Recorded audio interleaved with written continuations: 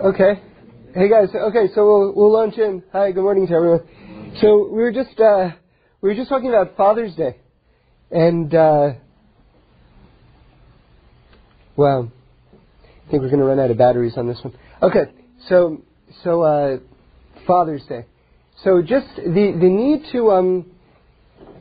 need to update our memory banks. Someone asked me if I got any good Father's Day presents, and there was one, and I was just saying that you never know, like, what's going to be significant in terms of, like, what you remember about your parents. And, I think most parents mean well. And parents are of different levels of gifts, Some are naturally good parents, and they don't have to try very hard, and some are naturally not great parents.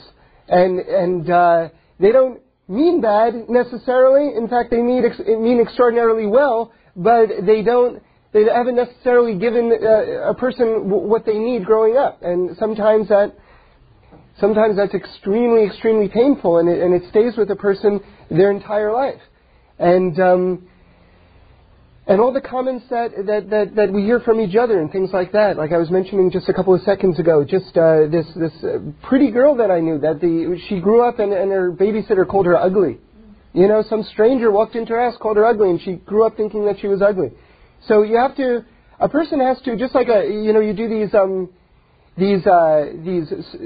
they have these things that clean up your software in your computers right now. These computers start to run very slowly, but like the brain, because the brain gets fixated on certain concepts, and it's sort of like it hobbles one's ability to be productive in this life, in this world, if they're fixated on certain concepts. And we're going to get into that in terms of the Torah portion for this week as well.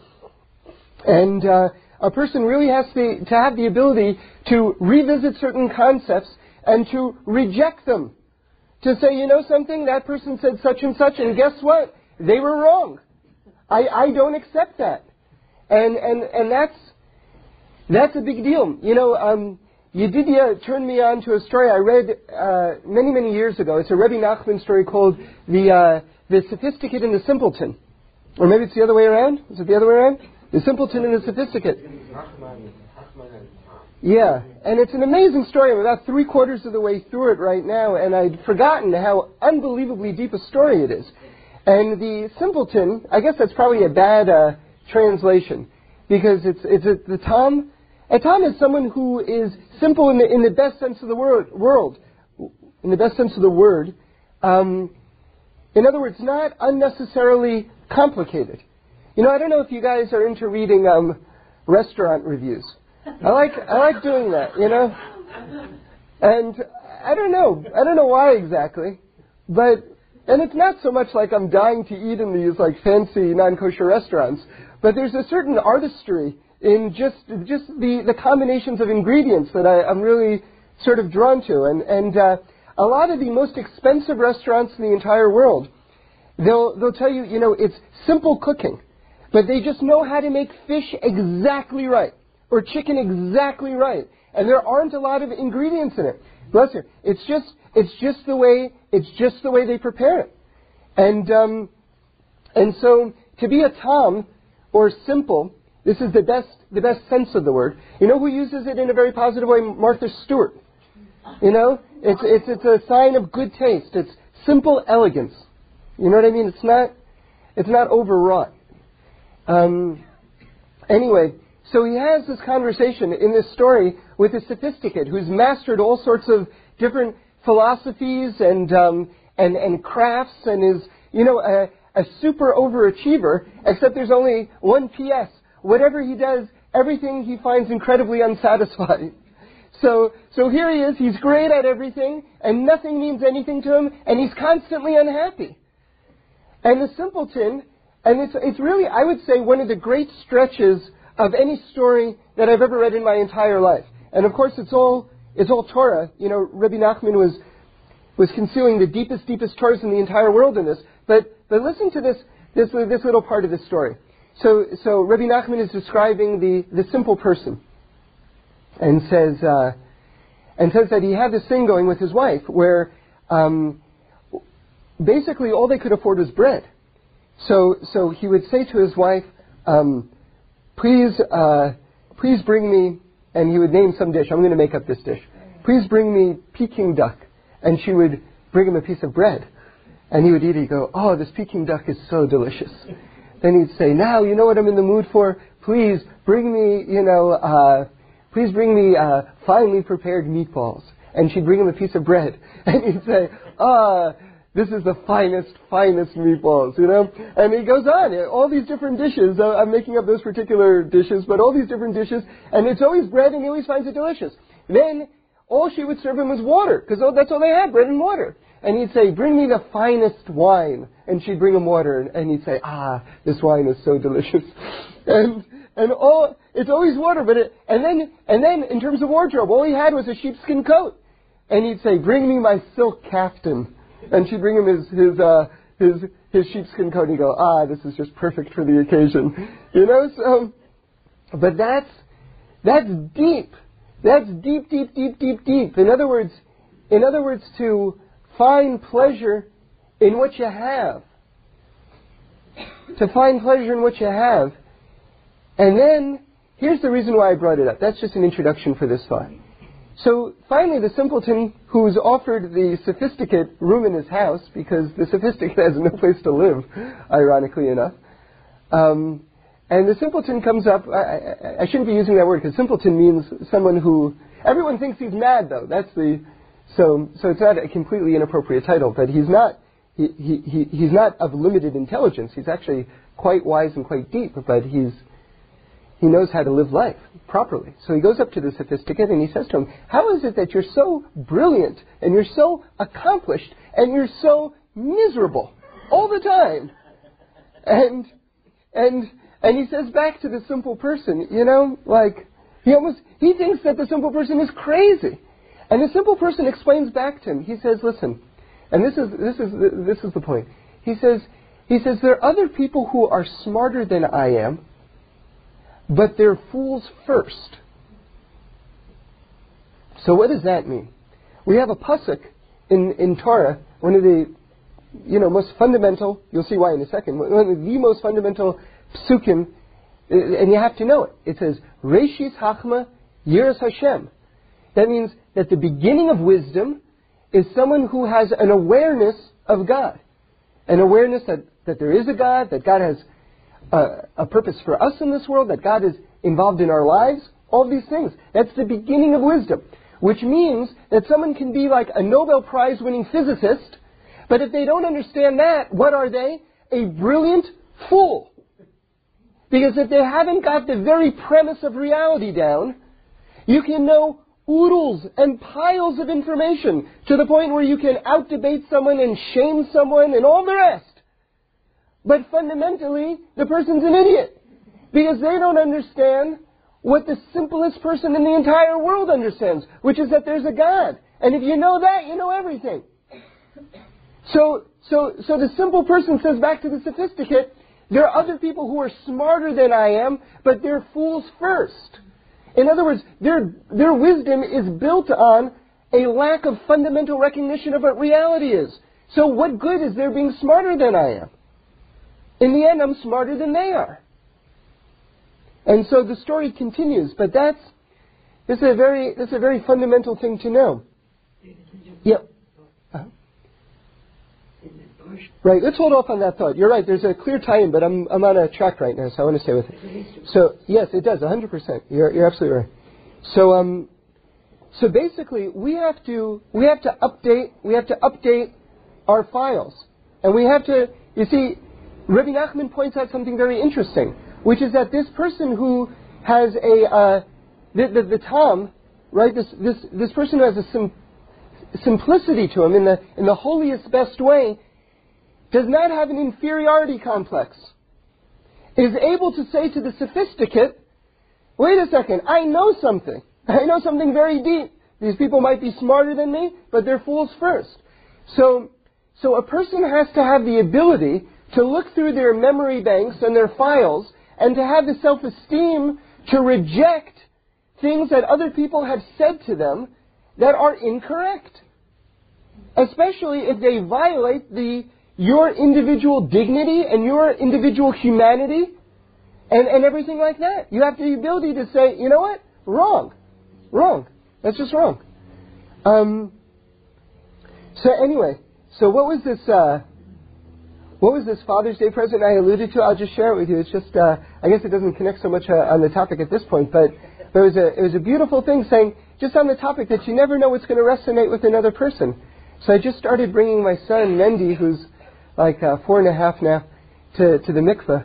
And what they do in elementary schools here, in the sort of the Jewish preschools, is, maybe they do it in the secular schools too, I don't know. They make these cards, and the teacher says, I love my father because, and then the kid completes the sentence, and then the teacher writes it out in a card.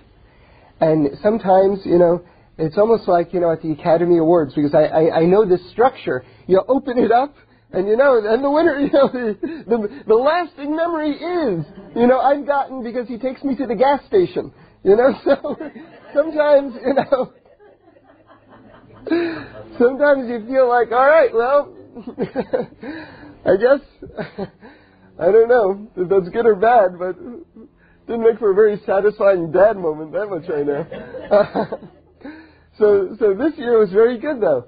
I opened up the card and it says, I love my dad because he holds me in the deep water. Wow. So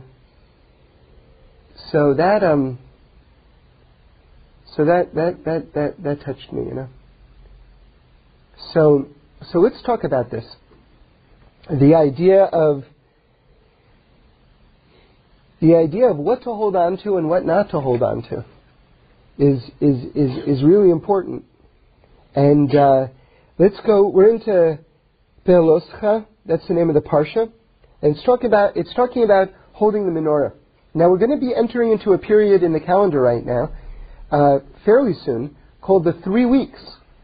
Right? So what's all that about? That's sort of like it's kind of like a dark time in our history. That's the darkest time in our history, leading up to Tisha B'Av, and talking about the destruction of the Holy Temple and all the tragedies. Sort of like the focal point of all the tragedies that have happened to the Jewish people. So one of the awesome things about Be'eloscha is talking about the menorah before we get into this period of our calendar. Oh, awesome! That's great. You know something? Let's just stop for one quick sec. Thank you so much, Laura. We'll just switch these out. Oh, it's so good.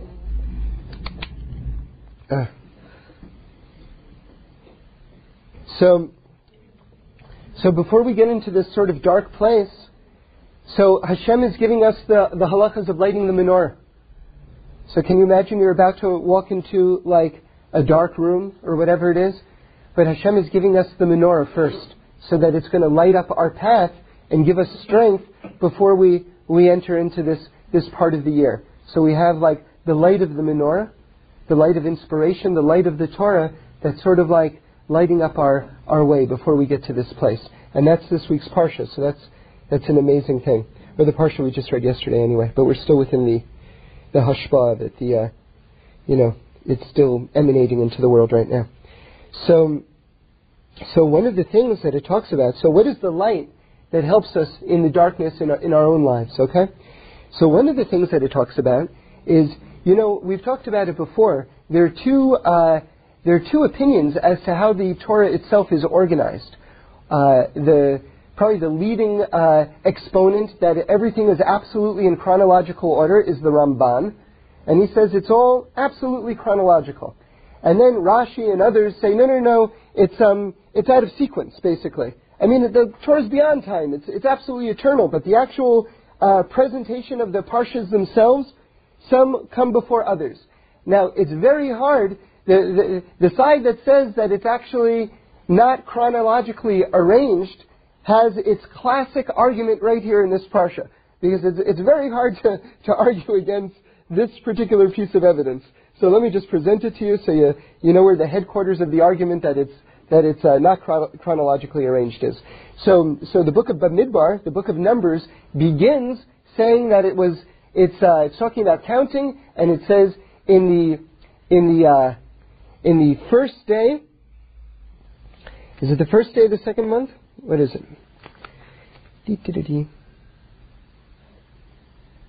Yep. It talks about the first day of the second month in the beginning of the Parsha. And then, all of a sudden, and that's in the second year, and now all of a sudden we get a couple of Parshas in, and this takes place, this event, when Hashem is giving us the mitzvah of Pesach, in the desert. It's talking about in the second year. Okay, so that's the same as the beginning of the book of Bamidbar. And then it says, it's talking about what's going on in the 14th day of the first month. So this is taking place the 14th day of the first month. And the other, which begins the book, is the first day of the second month. So this clearly precedes the other thing, and yet it's in the middle. Okay. So you can explain that away, by the way, and the Ramban does.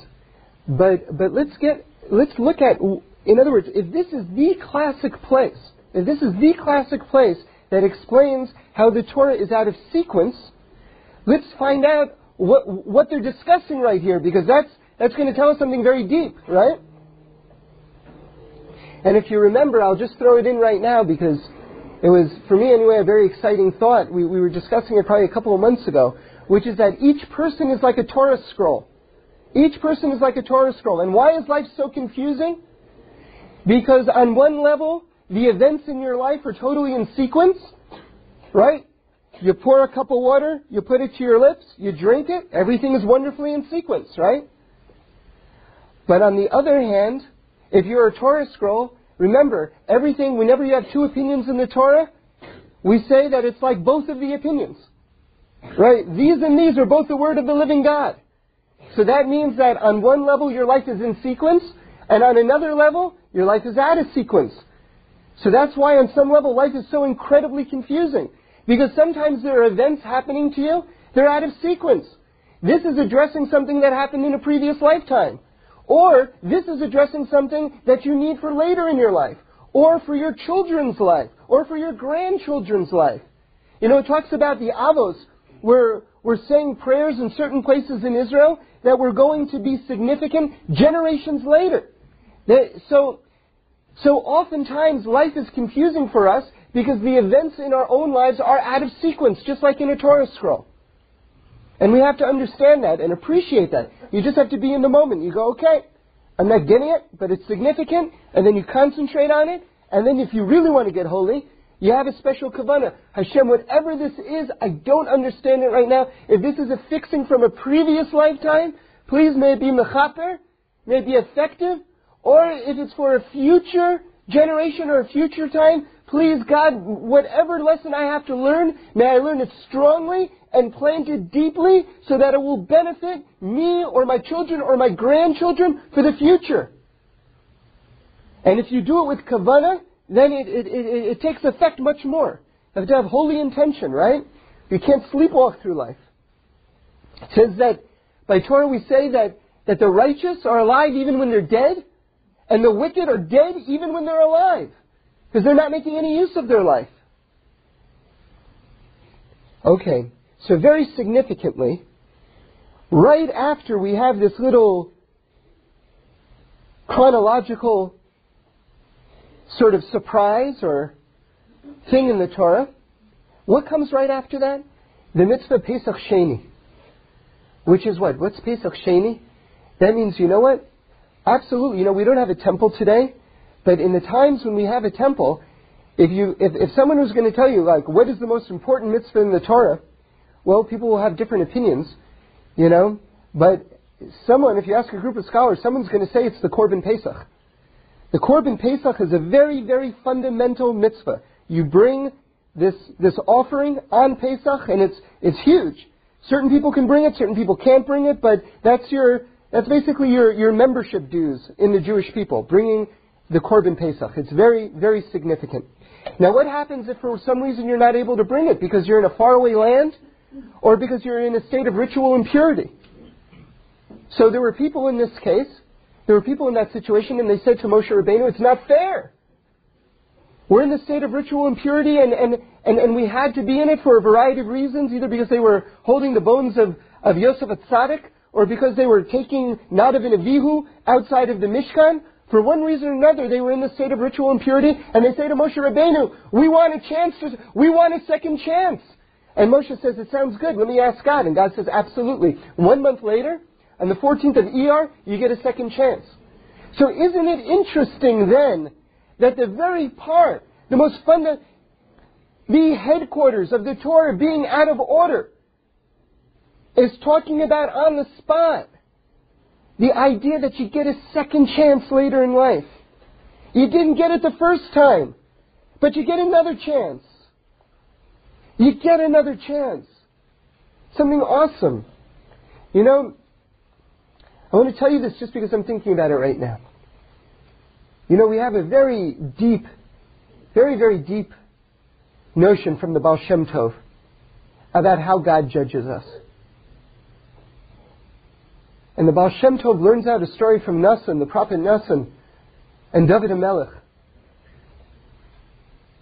In the events surrounding Bathsheba. Nassan says to David HaMelech, there was a man who had great holdings, vast wealth, and there was another man who only had 1 sheep. And the rich man took the 1 sheep away from the poor man. Well, what's the halacha? And David HaMelech says, that person gets the death penalty. And Nassan says, you just judged yourself. Because I came up with a parable that was your situation with Bathsheba. And so the Baal Shem Tov learns out from that how does God judge us? He shows us a very similar situation that happened to us in our own life, and He sees how we judge those other people, and that's how we end up judging ourselves. That's how God paskins, says the Baal Shem Tov. He looks at how we look at, because listen, you know, remember what it says in Pirkei Avos, that you can't judge another person until you're in their shoes. And we wanted to say, like, it's not just that it's a nice thing not to judge another person, but basically only God has all the information before Him. And the reason why you don't judge another person is because you don't have all the information in front of you. Which means that it's not just that it's a nice thing not to judge another person. It's that you will be wrong because you don't have all of the information before you. You don't know what the person was thinking at that time. You don't know all the tons, myriad of circumstances that were going on at that point. You will be wrong. So on some level, who has the information when they made a mistake? Well, on some level, the individual who made the mistake has that information. So that person, on some level, is in a situation to judge themselves, right? Okay, so you want to say, one person said to me one time, we were talking about something, and he said to me, he was telling me a story, and then I asked him a question, and then he said to me, he says, no, but this situation that I'm talking about is different, right? And I said, because it was you, right? I came up with a theory one time. Did you ever have this situation where you haven't seen someone in a long time, and they say something like, so, how's little so-and-so? Like one of your kids. And you go, well, little so-and-so is 7 years old now. And the person says, time flies. And so what I want to say is, time flies when it's not you. Time didn't fly for me. I was putting on his socks and his shoes and driving him different places, right? You ever have this situation that maybe the women can identify with this more than the men, where someone comes up to you and says, you're growing your hair out. And you say, I just got it cut. It's very simple for other people when they're not directly involved in your lives. But when you're there, you know what the situation is. You know how much work is going into every single moment, getting through one day. So God shows us another situation. He shows us another situation, and He sees how we judge that situation. And then that's how He judges us. So what does that mean? That means you have to have a good eye for everyone. A, because it's nice, and B, because it's self-survival. You know, if you want to be selfish or overly practical about it. Yeah. Very briefly, an extraordinary example of that is the Right. Right. Now I heard from Reb. Yeah, you're right. And I heard from Reb Shlomo in the name of the Ishbitzer that they were actually trying to save his life by judging him a little harshly. Why? Because they knew that it had been prophesied that he wasn't going to enter into the land of Israel. And according to the way the Ishbitzer is learning out, that Israel is the land of fixing. So if he's already perfect, he doesn't need to get in there. So they wanted to find some sort of flaw that he had so that he would have something to fix so that he could enter into the land of Israel. A very deep shot. Very deep shot, you know? So basically, this idea that this second chance, you missed it the first time, but you know what? God rearranges events and then makes it so that you have it always floating. This is the idea of Pesach Sheni being out of order. Because you missed the chance the first time. But here it is another time. Here it is another time. And it's an opportunity, or it's a chance to positively judge yourself. You have this floating second chance. Now listen to how we're going to tie this into the next section in the Parsha. Right after you have this idea of the second chance, you have the divine signs to move on. Okay, this is the whole Torah description of how the cloud was over the Mishkan, the tabernacle in the desert, when the Jews moved, when they didn't move. So in other words, something very deep, and it's connecting to how we started the talk today.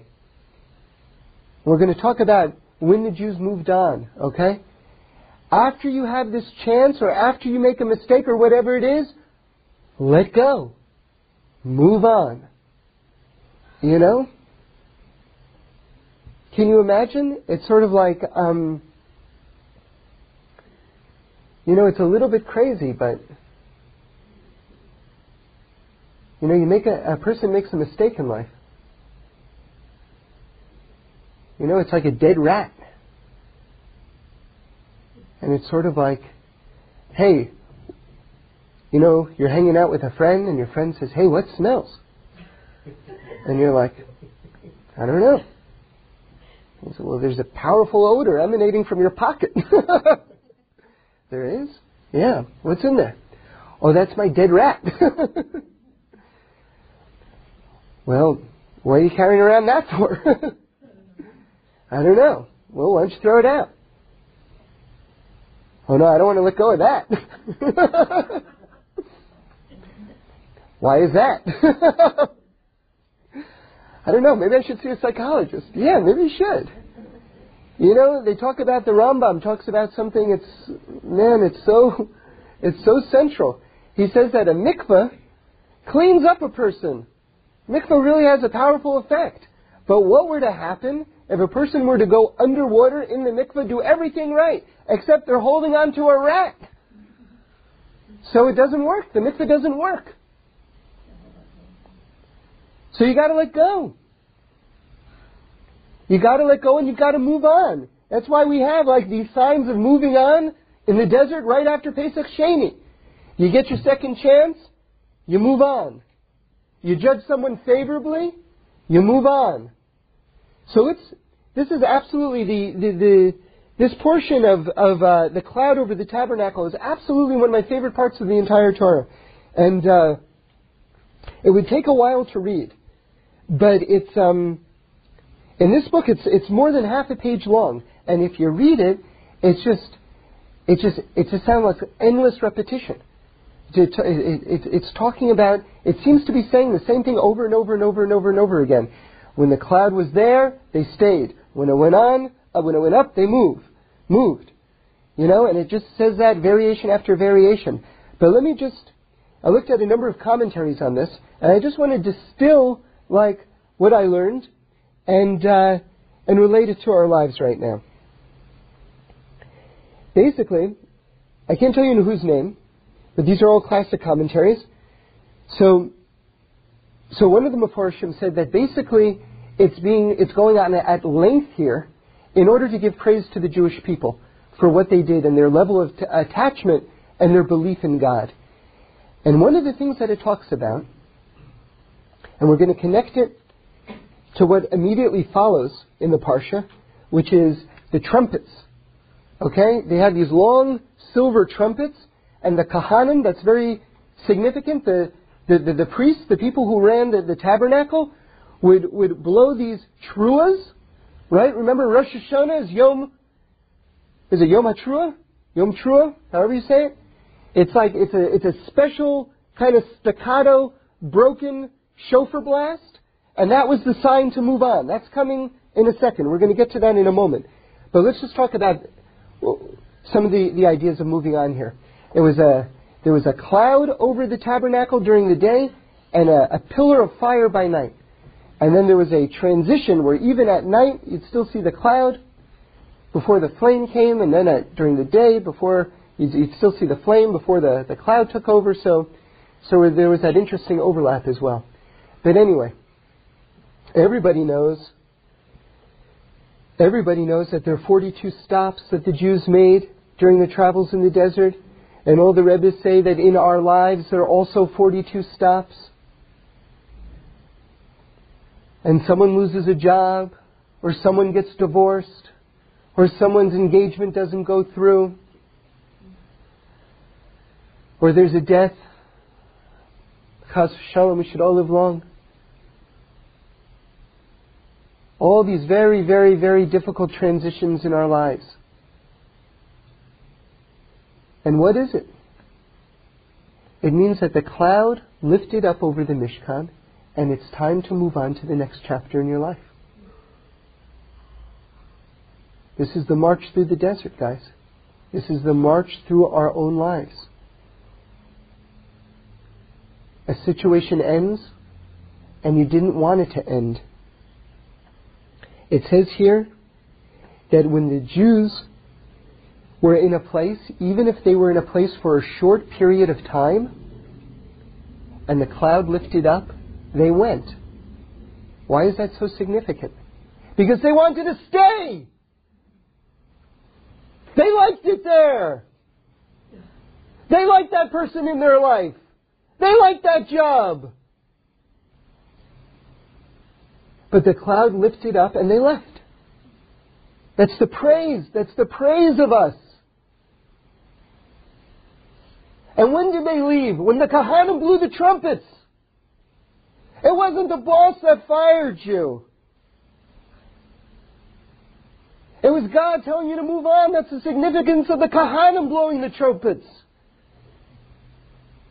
We're working for God whether you know it or not, whether you like it or not, whether you admit it or not. And when He says move on, we move on. And you don't do yourself any benefit if you attribute power to lower sources.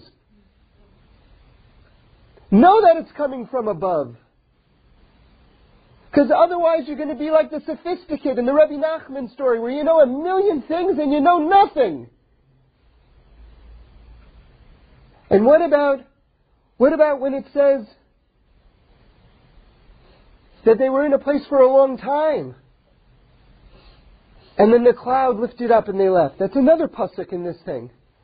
But we already know. We already know that they'd leave. So is it saying that when they stayed in a certain place for a long time, but when the cloud left, then they left?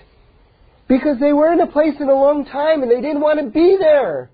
They wanted to leave sooner. Life was hard. It was difficult. They didn't like that place. I'm lonely. I want someone.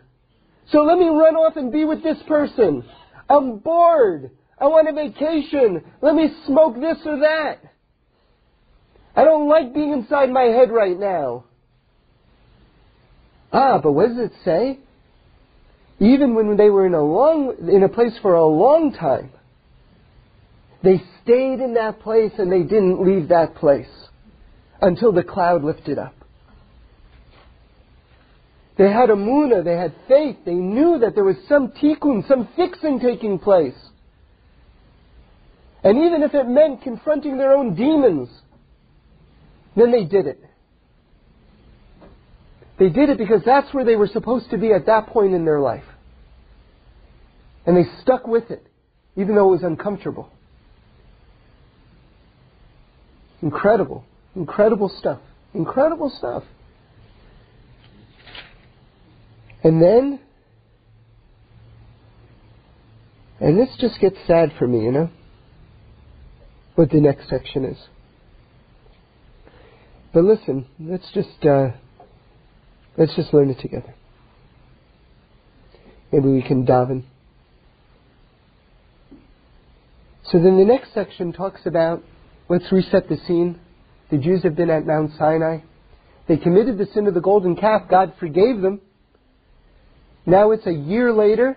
It's actually, it's a date that I want to try to have more kind of like kavanah for next time around, this next year. It's the 20th of Iyar. The 20th? Oh, is it the 20th of Iyar? It says it's the 36th day of the Omer. So whatever that works out to. So that's when they made their first move from Mount Sinai.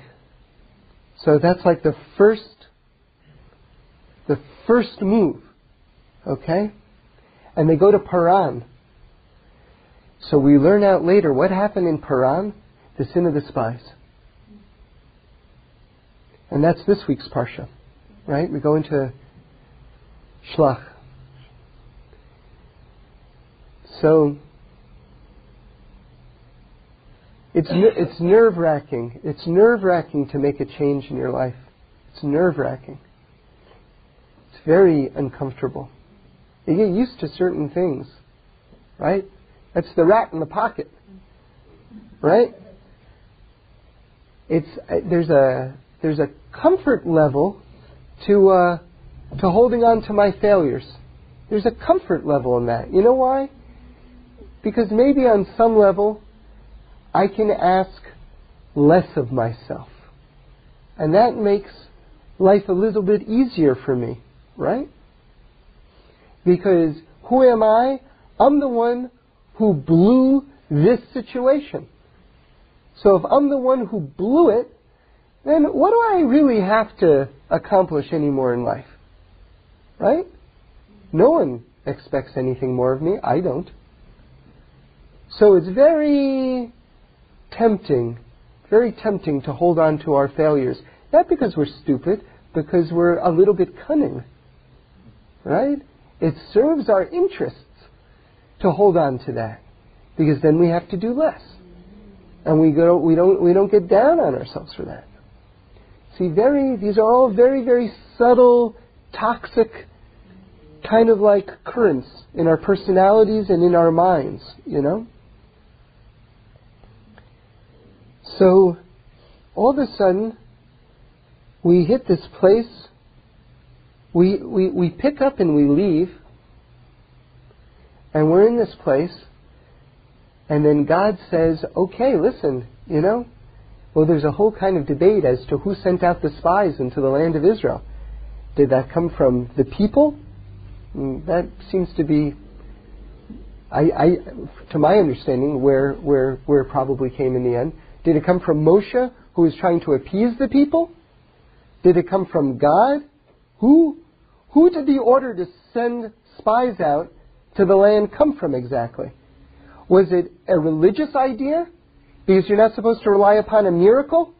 So let's do it like a real military situation. We'll go, we'll check it out, see what it is, that's the way we're supposed to do it? Right? Or was it an irreligious kind of situation? It's sort of like, whoa, before you send us there, let's just check that out. Let's just see what's going on over there, Make sure that we want to go in there. So there are all sorts, and we've talked about it at length in previous talks, like all the different accounts that are going on in terms of what the spies had in mind. In some instances, they're the holiest. They want to be in the desert. They want to be with the miracles. They want to have all the time in the world to just meditate on God and learn Torah and everything like that. On the other hand, no. These people who are the spies were going to lose their position, and they wanted to maintain their own covet in this situation. Right? They weren't going to have their fancy jobs anymore. So they want to protect their own situation. You have the whole gamut. On one hand, they felt like they weren't worthy. I heard from Reb Shlomo that they looked into the land and they saw the level of merit that the Jewish people needed in order to be able to go into the land, and they said, you know what? The way Reb Shlomo phrased it, he says, they looked into our heavenly bank account to see how much merit we had, and they saw we don't have enough merit to deserve such a thing. And now listen to this. This is very important. Then Reb Shlomo said, but what didn't they realize? They didn't realize that Hashem was giving it to them as a gift. You see, sometimes in your own life, you say, I'm not worthy. And guess what? You're not worthy. But you know what? God wants to give it to you anyway, as a gift. And then you have to be on the level to be able to accept it as a gift. You know? The most heartbreaking commentary that I ever heard on this, it's from a friend of mine, Michael Goberman. He said, so what was going on with the Jewish people and they're not believing in terms of what God had in mind in terms of the land? Like, where was the disconnect? And he said that on a very fundamental level, the Jews didn't necessarily believe that God had their best interests in mind. And you know, it all begins and ends right there. It all begins and ends right there. If you don't know that God is good, and if you don't know that every single thing that happens in your life is an aspect of the goodness of God, then you're nowhere. You're back to nowhere. That's a good title for something, isn't it? Back to nowhere? Wow. You know, I often think that if a person, through their own actions and their own mismanagement of their own lives, for whatever reason, you know, understandable or not, you know, they wander into a thicket of thorn bushes. And then you got to get the guy out of the thicket of thorn bushes. Well, it's going to hurt and it's going to cut, and the person's going to be in a little bit of pain, but what's happening? The person is being rescued. Sometimes in our own life, the situation, it hurts and it cuts, and we think, what is God doing to me? Well, I'll tell you what God's doing you. God is rescuing you. God is healing you. God is fixing you. And it's all tied in with that first move, you know? Because, all right, we made our march from Sinai, and now I'm thrown off a little bit. They start complaining about what they're eating, what they're not eating. Everything's like a little bit harder, more uncomfortable. But what's at the root of it? Does God mean well for me, or doesn't He? You know, there's this phrase, and I love it. You know, people say it, and it's kind of funny because it's sort of associated with more of a surfer mentality. But it's, you know, which we tend to say those aren't the most intellectual people. You know, when you have the representation in a TV, sitcom, or a movie, whatever it is. But it's deep, it's smarter than smart. You know, people go, it's all good. It's all good. You ever meet people say that? Yeah. Say it yourself. Because it's true. It's true. It's all good. It's all good. It's all good. And you got to ask yourself, okay, now I just made a transition in my life. Well, who is blowing the horn? If it's the Kahanim who are blowing the horn, and it is the Kahanim who are blowing the horn, then you know that's from God. That's from God. This transition is from God, whatever it is. And then you have to cut yourself some slack. Because, you know, whenever you move into a new place, you always bump into stuff. Right? And you always forget which is the silverware drawer, right? Like 9 times you open it up and they're like the sponges. It's like, all right, to the left, okay? But eventually you get it. And whenever you enter into a new situation in your life, you just got to allow for that transition and go, okay, this is part of the transition. You know, I tell you something. I was not a great student. I was very unstudious, and every once in a while I would have to learn like an entire subject the night before an exam, like a subject like, let's say, chemistry.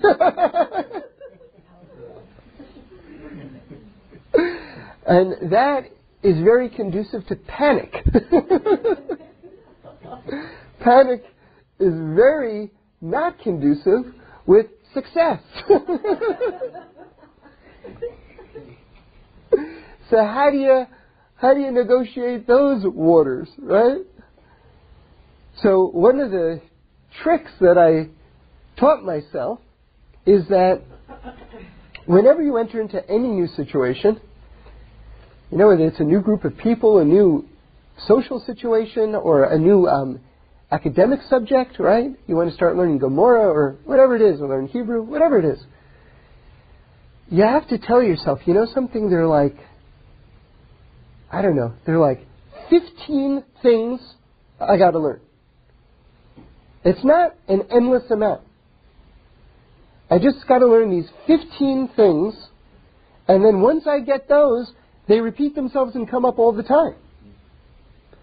So that way, you allow yourself, you understand that there are borders around what seems like an endless, abyss, right? You go, okay, all right, now let me just break it down. Okay, well, I don't know that, and I don't know that, and I don't know that. Okay, well, let me learn that and that and that. Okay, now I know 3 of the 15.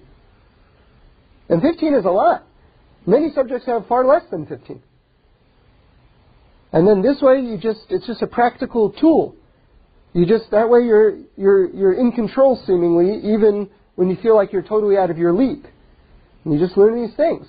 Like with your own personality. Okay, so I've judged myself, unredeemable. Okay, well, let's be more technical. Well, there's probably a handful of character traits that I got to get down.